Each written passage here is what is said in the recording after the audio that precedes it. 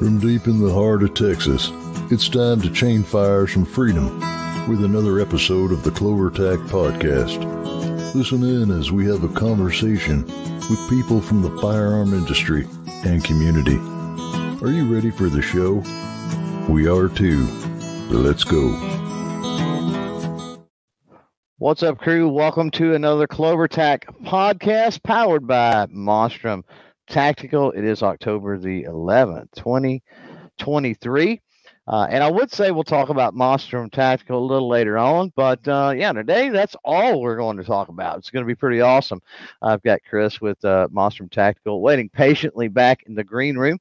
Going to bring him in a minute, talk about the company, talk about all the products. So as you guys are falling in line out there live, or you're listening in replay, if you're live, make sure to put any questions you've got as we're moving forward into that live chat out there. We're not going to derail the conversation with, off-topic stuff, things that we've already covered. We can circle back around to those, of course. We'll get them answered eventually. Just be patient. And if you are in the replay world, remember, wherever you're at, there's a comment section down below. So if you've got questions, if you're curious about things, or you just got comments, want to relay your experiences or whatever, feel free to drop those. Big shout out, as always, and thanks to the YouTube channel members and the Patreon patrons. We have a lot of fun in both of those arenas with the more loyal, I guess you could say, members of the CloverTac crew. And thanks a lot for that. Thanks to those that super chat and super thanks and shop over at clovertac.com/shop. And then I think finally, about the only thing left to say is that we are proud members of the Firearms Radio Network. So go check out firearmsradio.net and all the cool podcasts and other things going on over there. So let's get Chris in here, man. How are you, dude? I am great. Thank you so much for having me on the show. First podcast, and I just finished watching Amy's podcast from the last one. And wow, she has quite a resume. And okay, so you watched the wrong one to follow. Oh, really? That's all I got. That's all I got to say. It was bad. It was bad timing. Every season there is that standout podcast, right? Yeah. There's the one that you're like, OMG. Last week, if you guys out there haven't listened, if you haven't watched whatever, with Amy Dillon, was one of those OMG. I mean, could end up being the best podcast of this season. We still got half of the season left or something like that, but it was pretty salty. It was pretty very good. Yeah. Yeah. So, but that's okay. I think you'll do well. As I said, it's just a conversation. All the folks out there live, I'm sure they'll help. They'll rip on you a little bit, I'm sure, for it being your first podcast, but it won't hurt too much, most likely. So right at the kind of at the start here at the jump, I'm going to kind of give you the floor just for a couple of minutes. We're obviously going to get into some of the nuances of hopefully of the company and the products and the other things, but just sort of give an introduction of who you are. And then an overall view of Monstrum Tactical. What does Monstrum Tactical do? Where are they located? How long have you guys been around? That sort of thing. Yeah, sure thing. So basically, I started with the company around 6 to 7 years ago. Basically worked from the ground, from the bottom up. These days, basically, I focus on doing a lot of the marketing content, like talking with influencers, coordinating a lot of that stuff.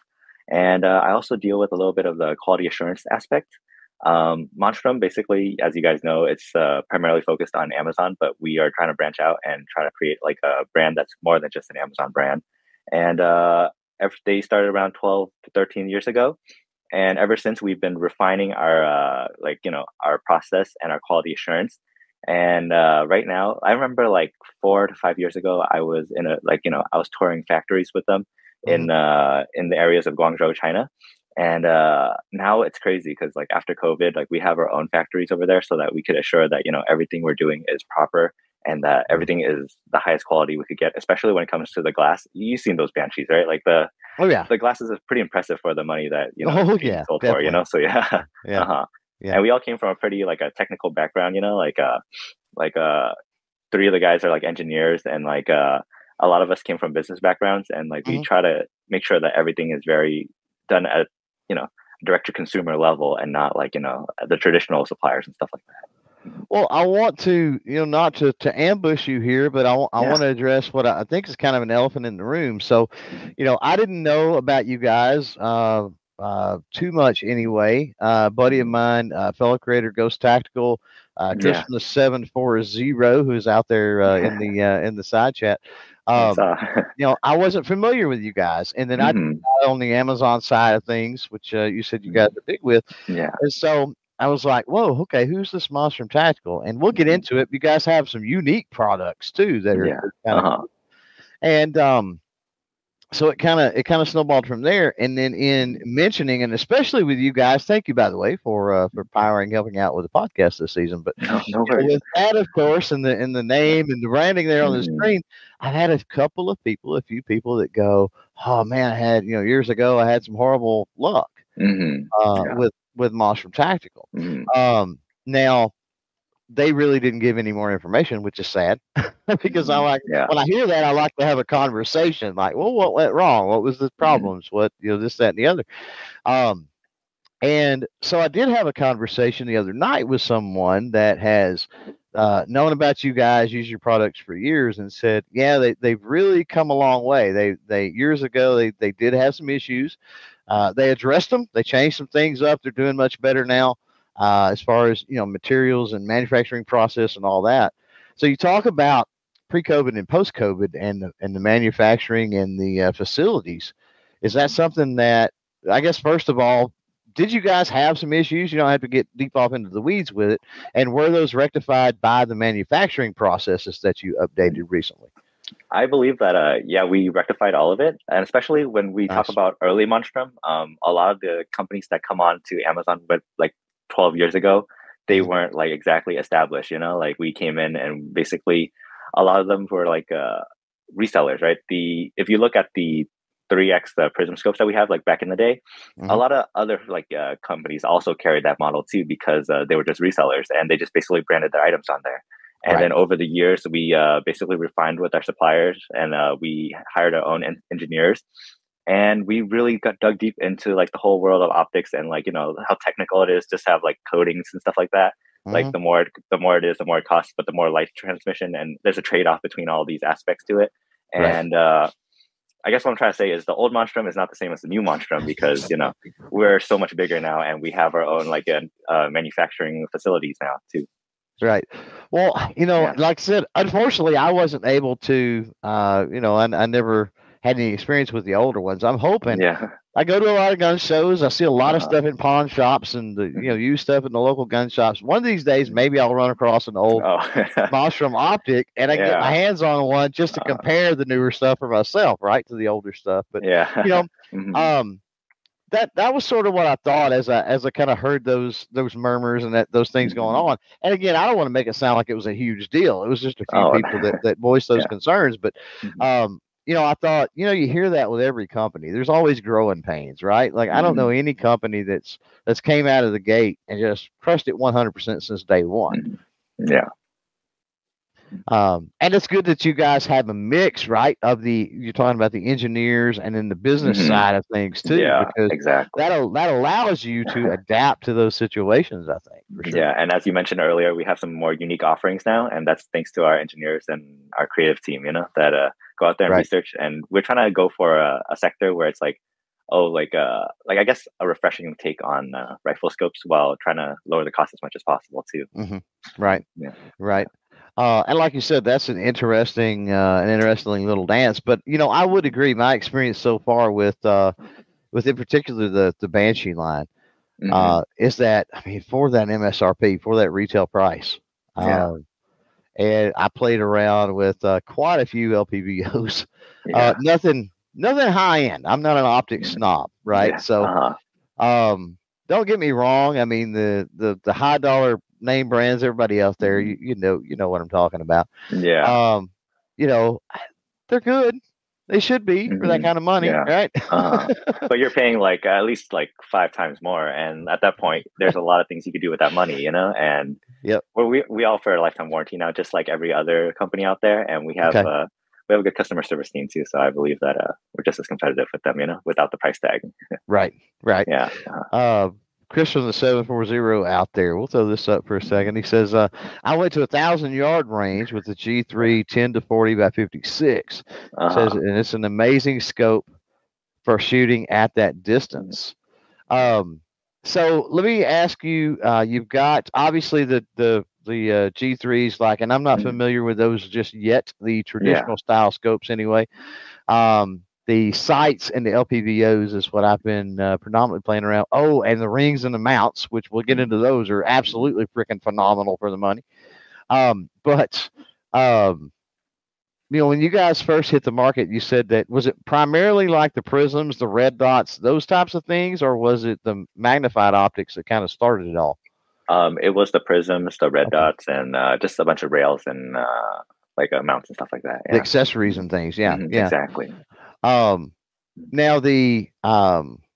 what came next? Did the LPVOs come next, or did I would assume probably the traditional scopes came next? I think the more traditional, longer range scopes for hunting, the FFPs, and then the SFPs came in.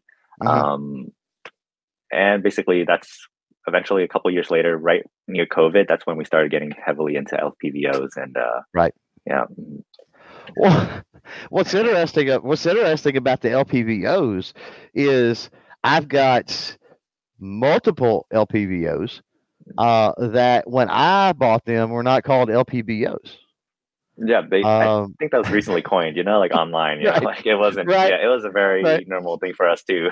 The one, they were low power optics is what you always called them. And they were, typically 1 to 4, I think is the ones I've got are all 1 to 4 by like 28 or 1 to 4 by 24.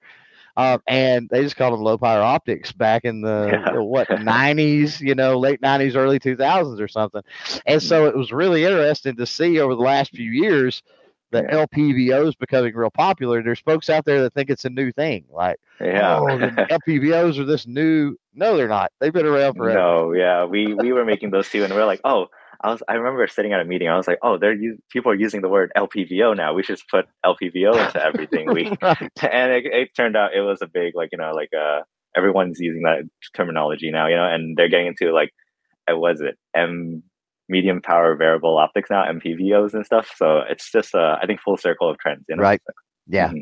Yeah. And if nothing else, you've got to play that game from like the business standpoint of things. You got to play that for SEO, right? And competitiveness. Like if other brands are calling theirs by a certain thing, you've got to start calling yours by that, or you're going to get left out of the mix. Exactly. Yeah.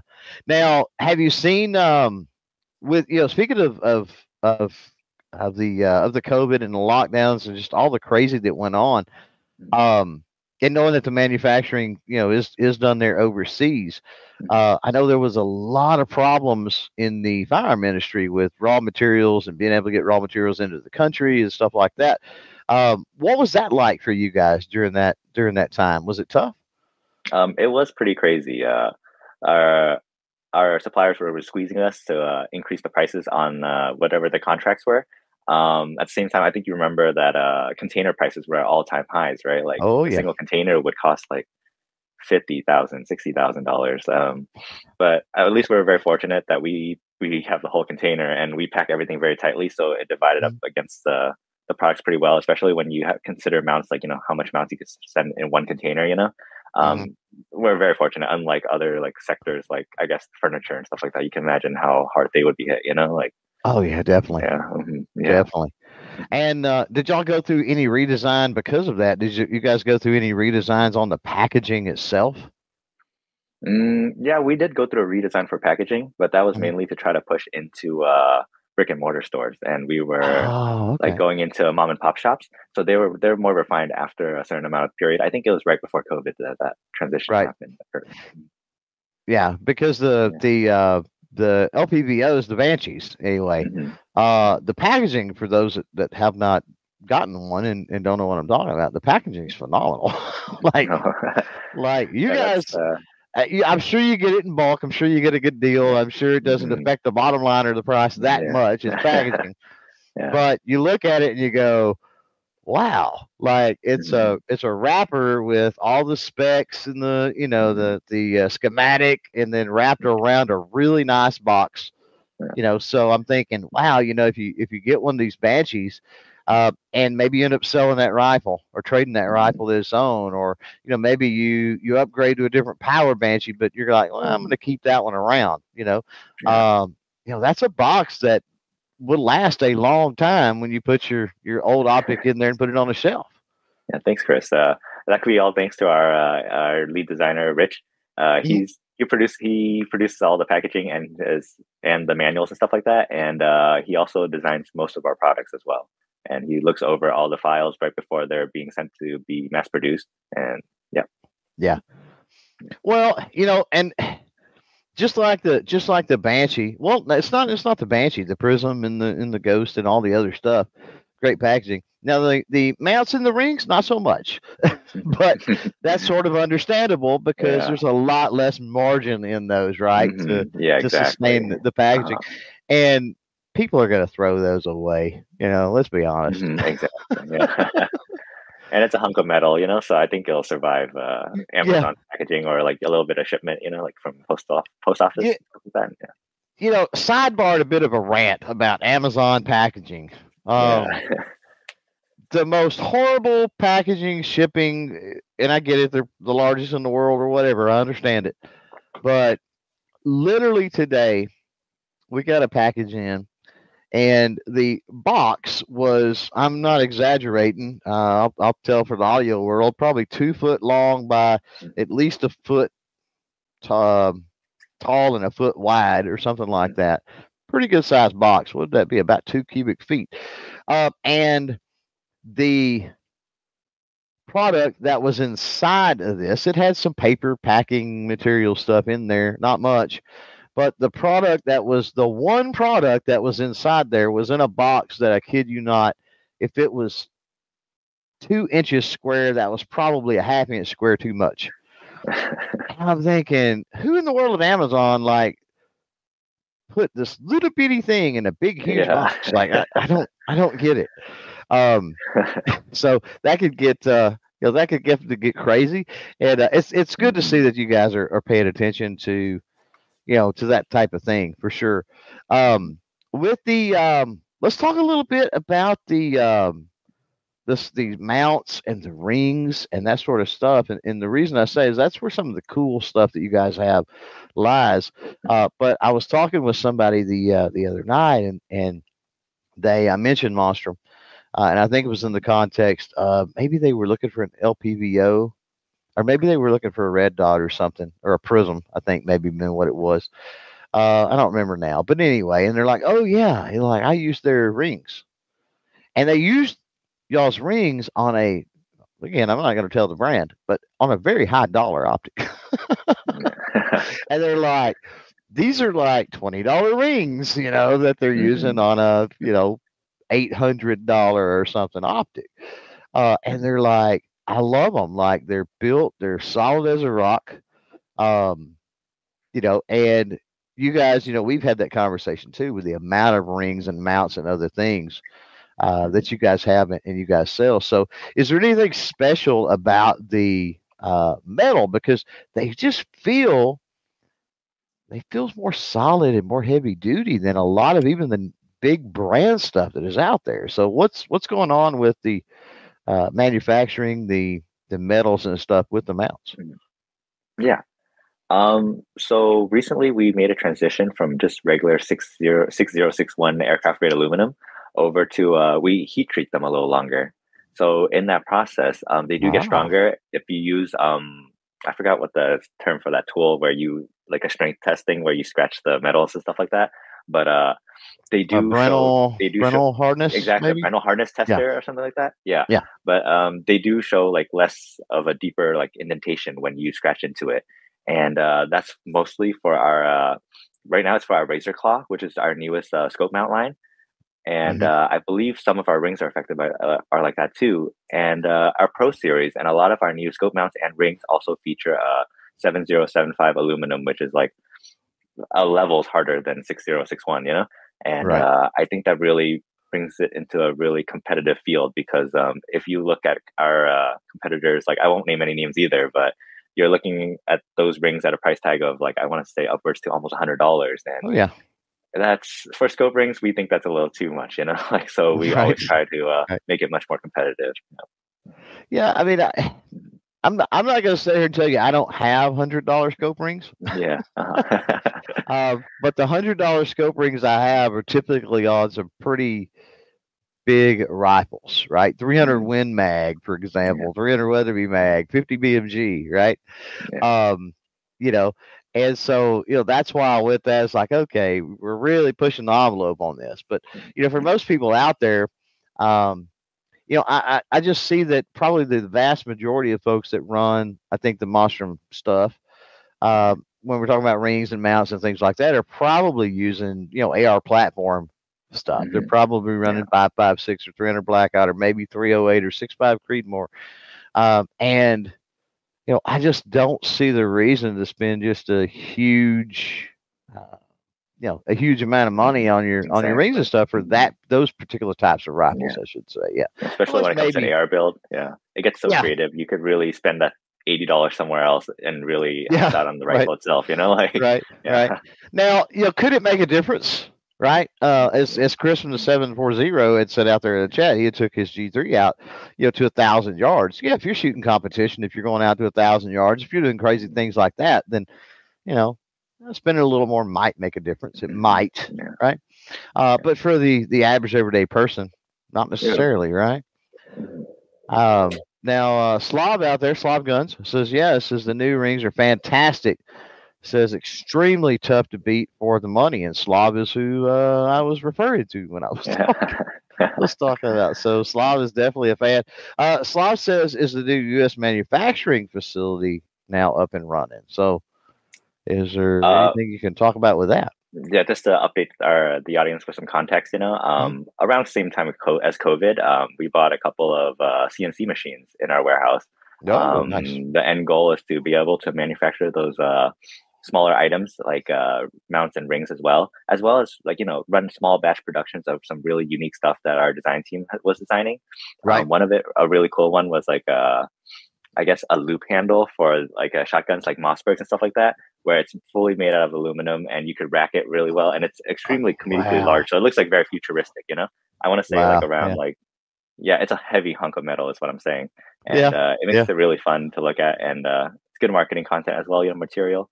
So right now our lead designer is in Michigan. There are difficulties right now, so I'm not sure where an end date would be, but it's super affordable to find someone who's like knowledgeable with the CNC, because he has knowledge in it too, but we need a staff as well. So we are moving our machines over there, and we'll see how that goes, huh? I can't give you guys an end date yet, though, or an estimated date, though. Still in progress, right? Exactly. That's a trade secret. Chris says he could tell you, but he'd have to kill you. That's what he's telling you out there, just so you guys know.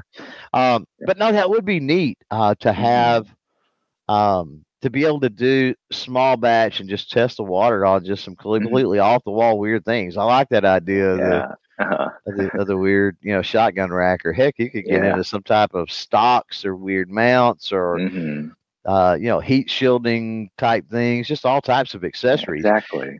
And you never know. I mean, folks like, especially the gun folks out there, they like different stuff, and just, oh man, that's neat. I got to have that on my shotgun or my handgun or my rifle. Just because they like the way it looks, they think it looks cool. Looking cool is a big part of your firearms. If they don't look cool, then they're not any fun. Let's be honest. You're correct. But that could be neat. Could also maybe even get into like some weird levers for like lever actions and stuff too. Now that I'm thinking about it, that could be kind of interesting, right? But speaking of those products and the small batch runs and the unique stuff, so I'm a member of Amazon Vine program, and so for those that are unaware of what that is, you get invited. It's an invite only thing, but you get invited, and you can pick up for there's taxable liability. Let's just say that you don't get stuff for free, but you can pick up things that companies submit to the Amazon Vine program, and there's been a few Monstrum things that have come across that I've picked up that I haven't gotten from you, Chris. I've picked up off Vine just because I'm like, holy crap, this is amazing. What is this? And that's the adjustable cantilever mount and the adjustable scope rings. Like maybe those have been out in the wild and before, but until I seen the ones from you guys, I've never seen those before. So those are cool. Can you tell us a little bit about that? Yeah, of course. The reason why I didn't like send them your way yet is because they're very new. Everything that goes out of the Vine program is basically it has to be like listed on Amazon within the last 60 days or something like that for it to qualify into the Vine program. Okay. Yeah, exactly. Good to know. Yeah, and those products are very interesting. It saves you shipping, right? There you go. Yeah, exactly. It's no, it doesn't. It costs us money too, actually. Well, it's true. Probably costs more knowing Amazon. Yeah, a little more. Yeah. Amazon always takes a cut from everything. But basically, you're talking about the cantilever mount. That's I think they call it the Balrog. And basically, it slides a little bit, right? And then it could like tilt a little bit to add into that. I guess I'm losing my words right now. The MOA, like when you're shooting long range, it's very interesting, but I'm not sure how the manufacturing process started, but we did have Rich measure all those increments because I don't have one on me right now, so I can't really explain to you how the mechanism works. But you've seen it before, right? Like it's very interesting. You slide on top and you lock it in place, and then you'll basically have a custom like a MOA like mount by itself. Yeah. And I think it goes in increments of like 10 MOA, like 20, 30, 40, up to like, I think 50, right? I'm not sure. And then with the rings itself, they're fully adjustable, but they tilt back and forth too. So what happens there is that in the market right now, there are rings that go just up and down. So you could only adjust the center line like a height, but you can't adjust like the MOA. But these rings will allow you to like guesstimate your MOA like levels and stuff like that, which is pretty fun. Right. Yeah, I mean, especially if you're talking like, you want to go long range or something like that, and then maybe you don't have a, an elevated rail. Maybe you don't have a 20, 30, MOA rail, but you want to go long range. Tweak that out on the fly and you're ready to go. Exactly. And you know what I found out that was really cool, and of course that speaks, you talked about the type of aluminum that you guys use now and all that stuff. I'm assuming they're built out of the same aluminum because they're just as solid and heavy duty as the other rings, right? Yeah, I think it's a 6061 with a heat treatment on there. Yeah. They're really solid. And then the one of the other cool things, since we're talking about mounts, since we're talking about rings, is that the scope leveling tool. Which one are you referring to? The ones with like the one that has the wedges. The wedges, you like wedge in under. That's so neat. Like you don't have to look at bubbles and like right. If it's level, squares it to the rifle. Basically, is what it does. Yeah, exactly. It's very easy to like use and very intuitive.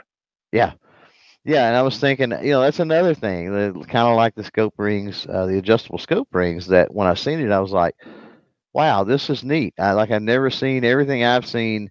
Either you get two little magnetic pieces that you got to balance just right and place just right. You got to line up the bubbles, and the bubbles aren't precise or exact. I do not like the bubbles. Or you've got the one that has the clamp to the barrel, and then you have to level the firearm through that, and then you have to match with the bubbles, because you've got play in those bubbles. And what's cool about y'all's system is, I guess technically you're not leveling the scope, you're truing the scope or squaring the scope to the rifle itself. Exactly. But man, it's just so quick and easy, and it takes a lot of the pressure, especially in a world where we have so many new firearm owners coming in, right? And I can't tell you the number of times I've been in my local gun shop, and been in there, and they'll be busy or something, and they're like, hey, can you go in the back? You willing to help us out? I'm like, yeah, sure. So I'll go back in there and help them with a little bit of light gunsmithing work or something. And inevitably, like half of those jobs are, install this scope. right? Yeah. It's like holy crap! Like people pay to have a scope installed. That blows my mind. Mhm. And with that particular setup that you guys have, Mhm. um, I mean, even a beginner, even somebody that is like literally their first firearm, their first set of rings, their first scope, their first rail, right, Yeah. can figure that out and use it. It's so simple. Mhm. Yeah, it's we even our whole workflow is dedicated to having our customers understand the installation process, because like you said, it's for us it's really easy to install a scope, but for a first time person, they don't Mhm. understand like the torquing sequence and stuff like that. It gets a little Sure. technical. It's not hard, but like if you worked on a tire, you know exactly what I'm talking about, like the star pattern. But Yeah. so what we did is basically every time a customer orders something from our website, they get an email and it gets through a series of steps where it shows them all the steps to how to install the scope rings and stuff like that. And it tells Nice. them how to level everything, and they don't even have to use our product, like it's just all Wow. about getting people into this hunting world and optics. And, it's a really like interesting field that we're in, so. Yeah, and that's really neat that you guys do that. I mean, I haven't experienced that, but that's cool. I'm sitting here trying to think if I've ever ordered anything from a company that very rarely that I've gotten instructions to go with it. Usually, Yeah. whatever instructions are in the box, and a lot of Mhm. times those suck. Let's be honest. Yeah. Uh-huh. But that's usually all that comes with it. Yeah. Um, yeah. I mean, we talk about the scopes. We talk about the mounts. Mhm. Now, one thing that I want to move in and talk a little bit about I think the Banshees and the other LPVOs and the other optics. As Mhm. we move along here, we definitely got to get all that stuff worked in. But Mhm. um, with the Banshees, I will say one thing that I did not expect when I got into the box on those. Those come with a mount. Yeah. Fully loaded And with the mount and flip up lens covers too. yes, that is true. I'm not a big fan. I'm not a big fan. Yeah. Full disclosure, of flip up Uh-huh. lens covers. They Uh-huh. got yanked off and thrown in a box somewhere. I don't even know Yeah. where. Around here somewhere. Uh, Uh-huh. but uh, but I was not expecting that. Like, oh my Mm. God, you were talking about a good optic for the money already, and then you're going to throw a freaking mount in there with it, right? Like, wow, this is awesome. Like, talk about turnkey, and then you guys, of course, have the batteries for the lighted reticles. Oh my God, we got to get into the lighted reticles. Some of the coolest lighted reticles I've seen there in LPVO, and then all of the wrenches and the other things that you need for the install. Like literally, we were talking about the packaging earlier on the Banshee stuff, and you guys have thought of everything to put in the box, quite Our goal is literally. just you buy an optic and you're ready to go, like we have everything in the box you need, all the instructions, even like emails to support you, and our Yeah, customer service team is ready to, answer all the questions. right, And we're just here to make sure you get started properly. right. Yeah. Slob out there is giving me fits. He says, "Boo!" He says, "Flip up caps are awesome." So I just turn them to the side, flip it out to the side. So if you're Yeah. trekking through the woods and hanging them on briars, and they yanks the thing off, and just no. What do we got here? Chris from the 740 out there is saying the tracer flashlight and the Raider foregrips are awesome and much different than optics. We'll be seeing more of this in the future. Yeah, I want to talk about that. I haven't got a chance to play around with any of those just yet, Mm. but we'll get to those. Um, Yeah. Getting back to the Banshee now, as far as LPVOs, you guys have two different models of those. Two different models of the SFPs, the Spectre and the Banshee. Okay, the The Spectre, right? The Banshee being our more price competitive line, and the Spectre being just a little higher end. Okay, And the and difference mainly with the Spectre is the locking, like a push and pull locking turrets makes locking it more turrets. convenient. Yeah, exactly. Yep, But yep, the mechanism gotcha. itself costs a little more, So yeah, Oh, absolutely. Yeah, yeah. totally understood. Oh, forgot to Lane. mention too. The Spectre is also the most compact like LPVO on the market. Actually, that's the second like Really? feature that it features. Yeah, if you want something super compact, yeah. Yeah, yeah. I'll get you a Spectre so you can measure side by side too. Like it's pretty interesting to look at. Yeah. Yeah, that could be interesting. Mhm. I don't know if I've got Yeah. enough you send too much. I don't know if I have enough rifles to put it all on. But we could Uh-huh. always give some away, I guess. Yeah, That's definitely something we can do. Is anybody out there in the market for Monstrum Optic that would like to win one. That's what we want to know. Yeah, I was curious with the spec. I couldn't remember what it was. Yeah, the Spectre, and that was what I was wondering was what was the main differences. So that's a pretty big difference. About what's the price difference, MSRP or retail between the two? It's not extreme, is it? I haven't looked. The price is not extreme. I think it's like $30 to $50 price difference. Yeah. Yeah. That's what it seems like from when I was looking. And then the regular scope line. What do you guys have as far as the models in that regular scope line? Regular as in just like what do you mean, like regular scope? Yeah, like the conventional, just your conventional scope. Yeah. Right now for our SFPs, we have a series called the Guardian, which starts from like a 3-9 all the way up to a 6x18 SFP. They're super affordable. Like the 6-18, you're looking at like I want to say under $120. Wow! And it comes with rings as well. It comes with flip lens covers. It comes with adjustable AO, like the front bell AO type style parallax adjustments. So it's a really clean, sharp image that you're looking through there. And then for our FFP, the G3 right now is currently our primary lineup. I know Chris earlier from the 704 was mentioning our G3 10-40. We just received some that have zero stop, and that's going to be our next evolution is the G4 for our first focal plane lineup. And I'll give you guys a little insight. I've been playing with the zero stop mechanism on there, and with a lot of other companies, the zero stop, they have like 3 or 4 points where you have to unlock to before you can adjust the zero stop and lock it in place. But ours is just going to be a single bolt, and it's going to be very easy and I think time efficient to adjust the zero stop on these, and they're super reliable so far.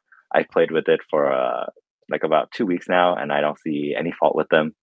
But that's what you'll be seeing in the Generation 4 first focal plane optics from Monstrum. Now on those conventional first focal and second focal plane, what type of reticle options do you guys have available in those?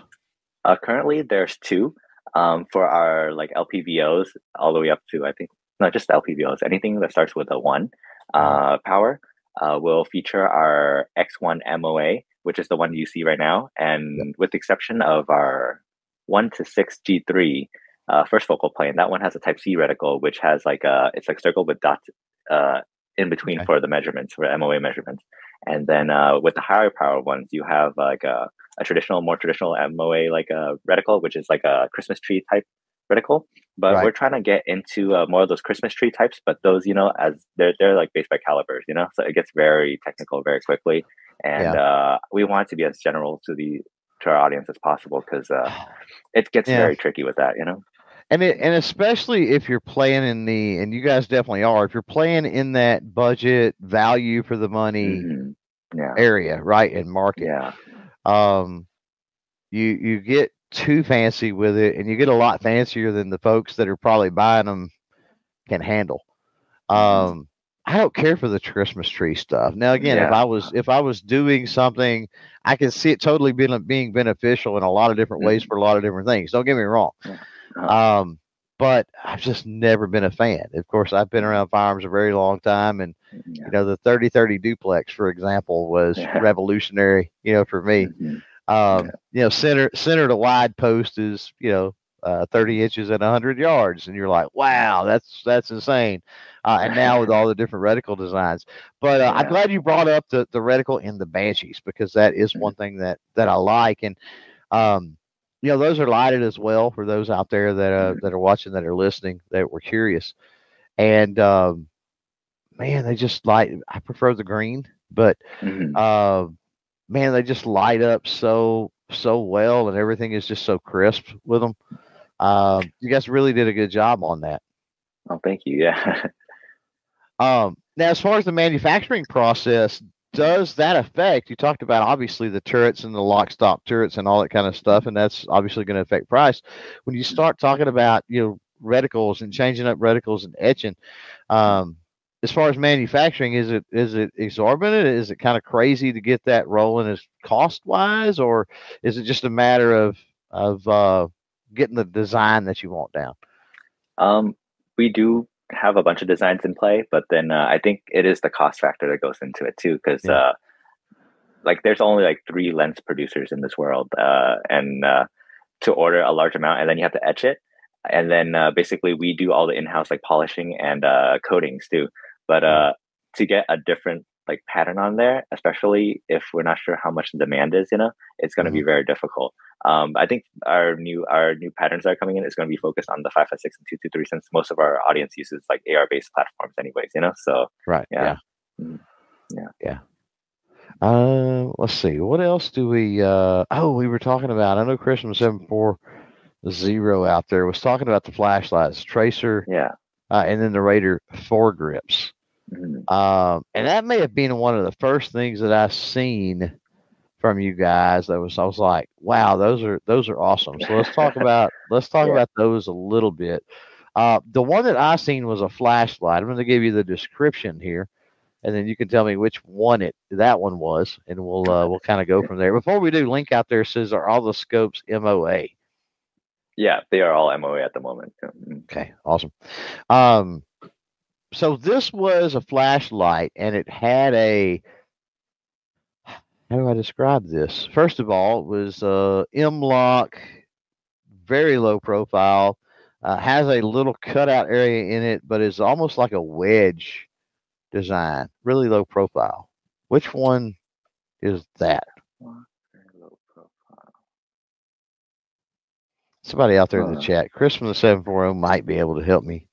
I think it's like a really small flashlight, right? And the mount was built into the flashlight, and it's like almost like I think it's like 90 lumens or something like that. Something like that. Yeah. It's M-LOK, so yeah. The rail is not really. I think that's called our ML50. Okay. Yeah. It's a very compact flashlight that we offered a while ago. It's one of our best sellers too online as well. It uses I think a CR123, comes with a pressure switch, comes with a button switch. Right. I think the tube design is you can switch it back and forth or left or right. It makes it very fun to play with, and it's very compact. And for the price, it's a great beginner flashlight. Yeah. Now the ones that I'm talking about are the Raider. Yeah, the Raider. Oh, okay. The Raider X1 and the Raider X2. The X2 is the low profile. The X1 is the one that has kind of the wedge, angled grip. Yeah. Those are fun. Yeah. Those are very fun.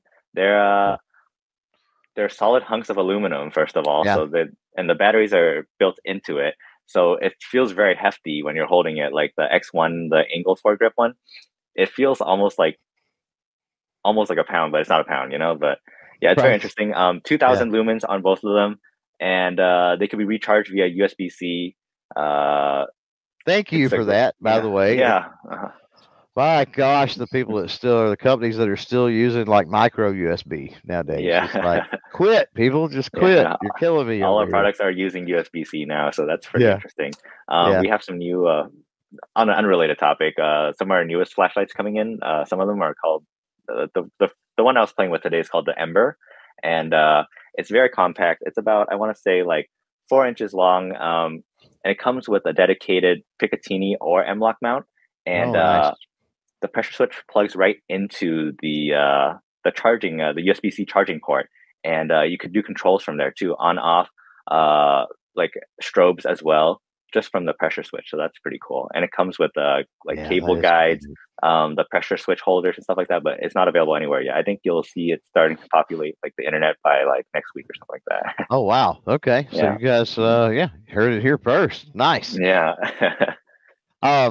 The Raider, what I found out that was really cool about the Raider, or was impressive, just looking at it, I haven't played with one, is I was looking for something. I'd got in, now we're going to talk about them here in a minute, but I'd got in the Anderson AM9, the little 9mm PCC.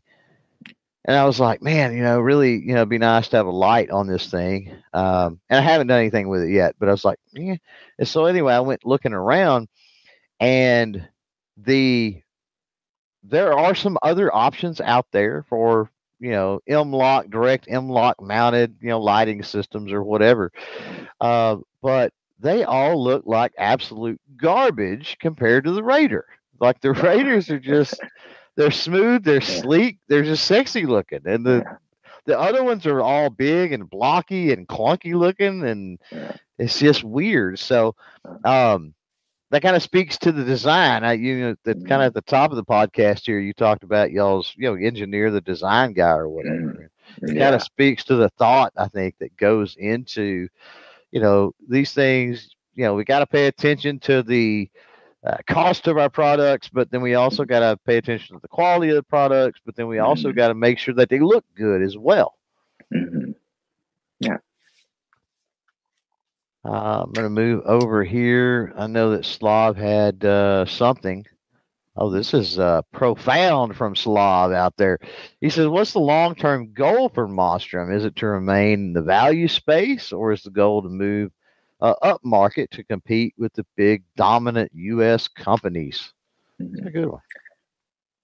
I think that there's long-term wise, Monstrum is trying to push upwards, but not much higher. We're always going to remain in the value space. I think we've established ourselves as a brand of reliability and value to be there. And we have the manufacturing facilities now to actually push it, and we're going to stay here. We're going to try to punch above our weight class is what we're trying to do, but we won't ever try to increase our prices to a point where it seems like we've moved into a different territory, Right. And that could be dangerous for companies if they do that, right? It's the old adage of you dance with the one that brought you, right? And so, if that budget, value, whatever you want to call it, I hate using the word cheap because the Monstrum stuff I have and I've experienced here, there's nothing cheap about it. But it is a good value for the money. I would consider it budget, right? And if you upscale, and you end up losing, moving away from that market, that's, I hate to say it, but that's the bigger market. So are you going to make it up with higher dollar optics, right? Fancier higher dollar optics? Are your margins, are you going to be able to make that difference up, right? It's a gamble, I think, that a lot of companies take. And unfortunately for some, it doesn't work out. Yeah. And if you look at a lot of these companies that are I guess you would call mid to high end tier, they are huge companies. They have huge marketing budgets. You see their booths at SHOT Show, and they're just massive.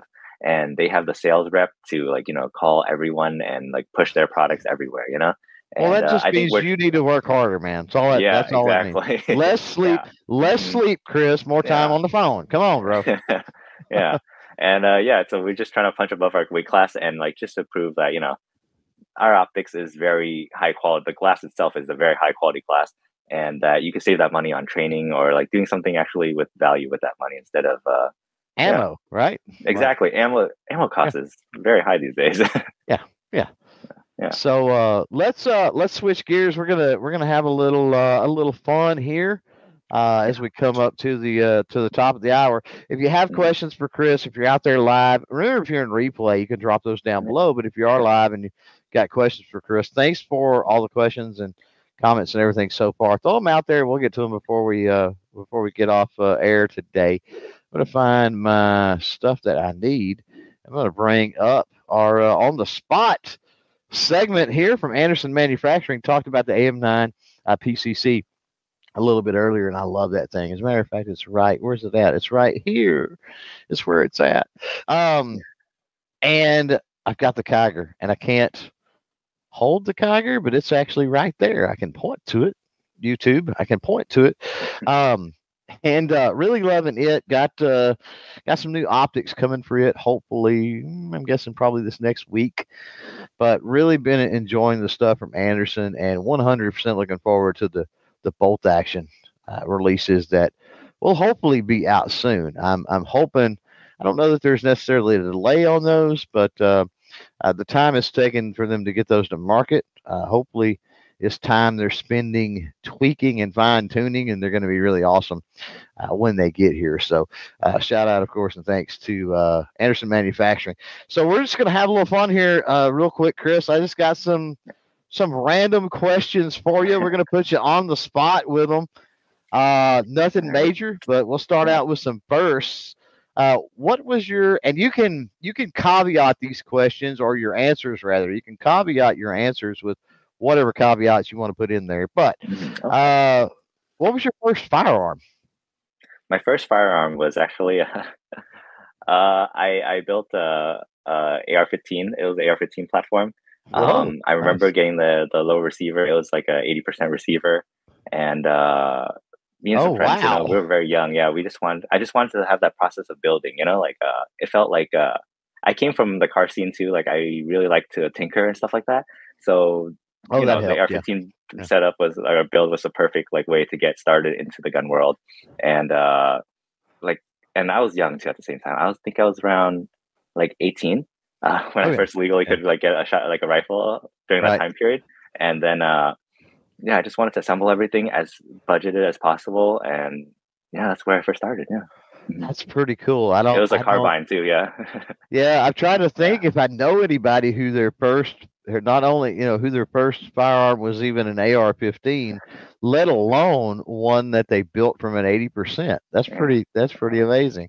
Now you said you were a car guy, so this next one's right up your alley. What was your first vehicle?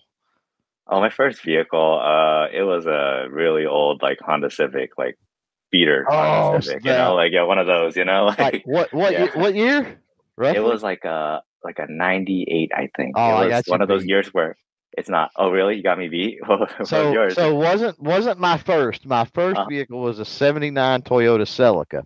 huh. But Those are beautiful. I think it. Oh, I wish I still had it. Yeah. Or my second or third was an '81 or two. I can't remember. Honda Civic, Yeah. Uh Honda Civic hatch, huh. Honda Civic Yeah. hatch. Yeah, Uh huh. and it was doo doo brown, which was not fun, but that's Uh what huh. it was. Yeah. So I'm with you on the Civic. Been there, Uh huh. and Yeah. actually, my oldest daughter, Hmm. her first car was a Honda Civic. Believe it or Oh not, wow. Uh huh. I think a 90, I think a 96 maybe is what Oh I'm thinking. wow. Uh huh. Yeah. Yeah, yeah. So I'm there with you. Uh huh. Gonna move into some favorites now. Uh, what's your favorite cartridge? Favorite cartridge? Mm, I guess 308. I think coming from a value company, I feel like it's at Mhm. that point where it has enough power for some punch, but it's not like anything crazy. Like Think crazy. Yeah. we like something in a decent range. Now, 308 over 6.5 Creedmoor, because I know 6.5 Creedmoor Mm, has really invaded the 308 space over the that's last few years. true. I guess I haven't played with those a lot. I have other That's coworkers me. who, yeah, exactly. Yeah. Yeah. That's me. Uh, I've been around for a while. 308's been mhm. around for a while, so Yeah. I just haven't played around. I don't think with Hmm. a 6.5 Creedmoor enough yet. One of these days Hmm. I'll probably have one. Yeah. So I feel you on that. Man, we got our names, we got names in common. We got civics in common. Honda Yeah. Civics in common, and we've got uh now we've got cartridge in common. That's pretty awesome. Um, yeah, kicking it off. Let's jump onto the odd again. Uh, favorite band or musician, and it can even be currently your favorite. Doesn't have to be your all time. Uh, let's see. Favorite or all time? Currently, I'm listening to some non-American music because I've been practicing another language. Oh wow, what are you Yeah, practicing? Vietnamese because I think that's my roots actually. But Oh okay. I couldn't write or speak it very well a long time Uh, ago, and then I just started like I had some extra time, so I started learning it. right. It's just a musician called like Dang. Yeah, Okay. Okay. Now yeah. what languages do you speak? I speak primarily English, and secondary would be probably Vietnamese. Yeah. Okay. Mhm. Okay. Yeah. I didn't know you were talking about going overseas. Now, do the vast majority of those, do you have translators when y'all do that, or the Oh yeah, when owners I was in speak it? Or, one of my colleagues speaks fluent Mandarin when we were in okay. the factories and stuff like that, and Okay.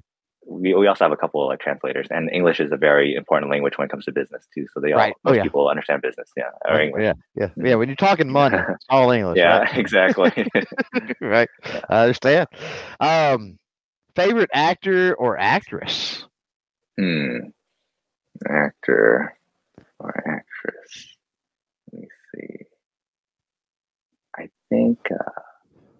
Ooh, this is hard. Let me think. Let me search real quick. I haven't. Just give us the movie if you can't think of the name. That's fine. It's. I think it's a Wes Anderson film. I forgot. It's the guy who plays the. Let me see. Wes.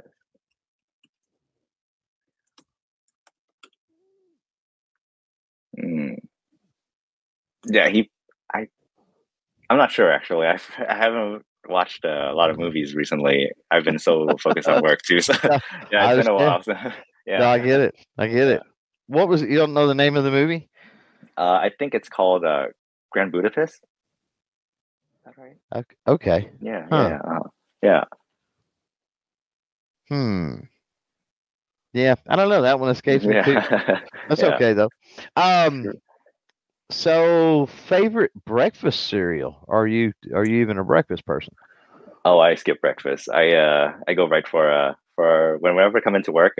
Usually I come in. I will order lunch right away. I will eat lunch at like 11:30 in the morning. Or I guess that's almost lunchtime, right? Let's see. Favorite item to eat, probably like steak or salmon. Salmon these days, a little healthier on the heart.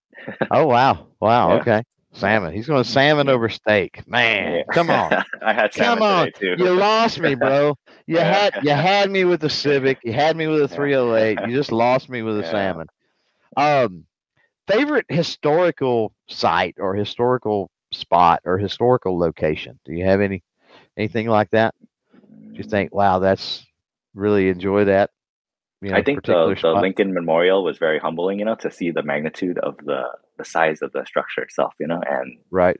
And when it was built, especially and stuff, right? Wow. Yeah. Yeah, it's quite a sight to see if someone hasn't seen it before, So, yeah. Well, and DC in general is full of it's great. All kinds of stuff. I've asked that question to others on the podcast before. They just say DC because they're like, we can't narrow it down. I mean, Washington Memorial, Jefferson, Lincoln, so there, Smithsonian, all the different things. So they're like, we can't choose, Yeah.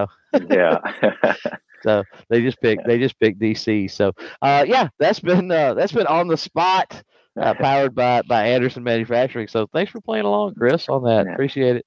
Always nice to just kind of kick back and have a little fun before we close things out. So, speaking of closing things out, I'm going to give you just a minute here, if you don't mind. People want to check out more from Monstrum. What's going on? What's coming down the line? They want to keep in touch. Social medias, the website. Give us a rundown of where all they can find you guys and look at all the cool stuff. Yeah, they can find us on Instagram, where we're primarily most active. It's Monstrum_Tactical. And then if they go on our website, they can sign up for our newsletter, which I personally operate. You get the newest arrivals there every Tuesday, and every Friday we have something called Deal of the Week, where unlike on Amazon, stuff like that, you get like steep discounts on products that you probably were eyeballing but weren't sure if you want to pay for it yet. But now you got a discount, so why not, right? And also for our new arrivals, you also get a discount too whenever it's a new arrival item, and everything has a 30-day money back guarantee, no questions asked, so then you can try it out and see how you like it. Yeah, awesome, very good. And you got the year warranty, you got all that good lifetime stuff. Warranty. Why did I say year? The lifetime warranty. I think we only transitioned like last year or something like that, like a year and a half ago. Yeah, it's been recent. What was it before that? Before that, it was like a 3-year though, wasn't it, or something? It's 3 years for certain optics, and then 1 year for other things. Like the electronic stuff is like exactly, yeah, and that's understandable. Like when you have electronics are not going to last forever, folks. Exactly. Quit wanting lifetime warranty on electronics. Like it's not going to happen. Who would want to use a red dot from 2023 in 2040? I mean, let's be honest, right? Because I know I would not want to use a red dot from 1988. So, at that point, does a lifetime warranty really matter? And my answer to that's no. Chris of the 740 out there, he says, this was awesome. So looking forward to seeing you again at SHOT, Chris. I can't wait to see you again, Chris, too. And are you coming to SHOT Show this year, Chris, oh, absolutely. Yeah. we have a bigger booth this year. I gotta interrupt. My battery's gonna die at any moment. So if we get cut off right now, it's basically my computer died. Like ran out of juice, you know? But we squeezed it all in, so it's all good. Yeah, exactly. Keep asking questions if you have, you know. Yeah. No, we're good out there. I was just gonna say thanks for jumping on for your first time on the podcast, bro. Yeah. Two thumbs up, man. You did great. Yeah, thank you so much, Chris, for having me on. Now you got to make the media circus circus, I guess in some cases it is a circus, and do a lot more. So now you're not only the media and all the other and the newsletter guy. Now you're going to be the go on the podcast guy. Yeah. Fantastic. Thanks for coming on. Appreciate it. And also, again, thanks for powering the podcast this season. Tell all the higher ups, all the bosses that we absolutely appreciate it. So thanks again, Chris. Thank you so much for having me. And with that, that's definitely the way it's done. And let's see, who do we got tomorrow? We've got No-Handed Shooter going to be in the house tomorrow. Remember that if you are in the replay world, comments down below. So if you got questions, you need to do stuff, jump down and let us know, make it happen. For everybody out there live, man, we had a pretty jumping house, a lot of questions. It was really, really freaking cool. Again, I can't thank them enough. Monstrum Tactical for powering the podcast, if I can talk, and Anderson Manufacturing for the on the spot. And that's going to do it for this one. But we'll be back. I'm trying to remember. I think it's 8 o'clock. Or maybe it's 9 o'clock Eastern. One of the two. Either way, it's scheduled on the channel if you want to join us live with No-Handed Shooter tomorrow. But regardless, in a day or two, it will be in the audio replay world.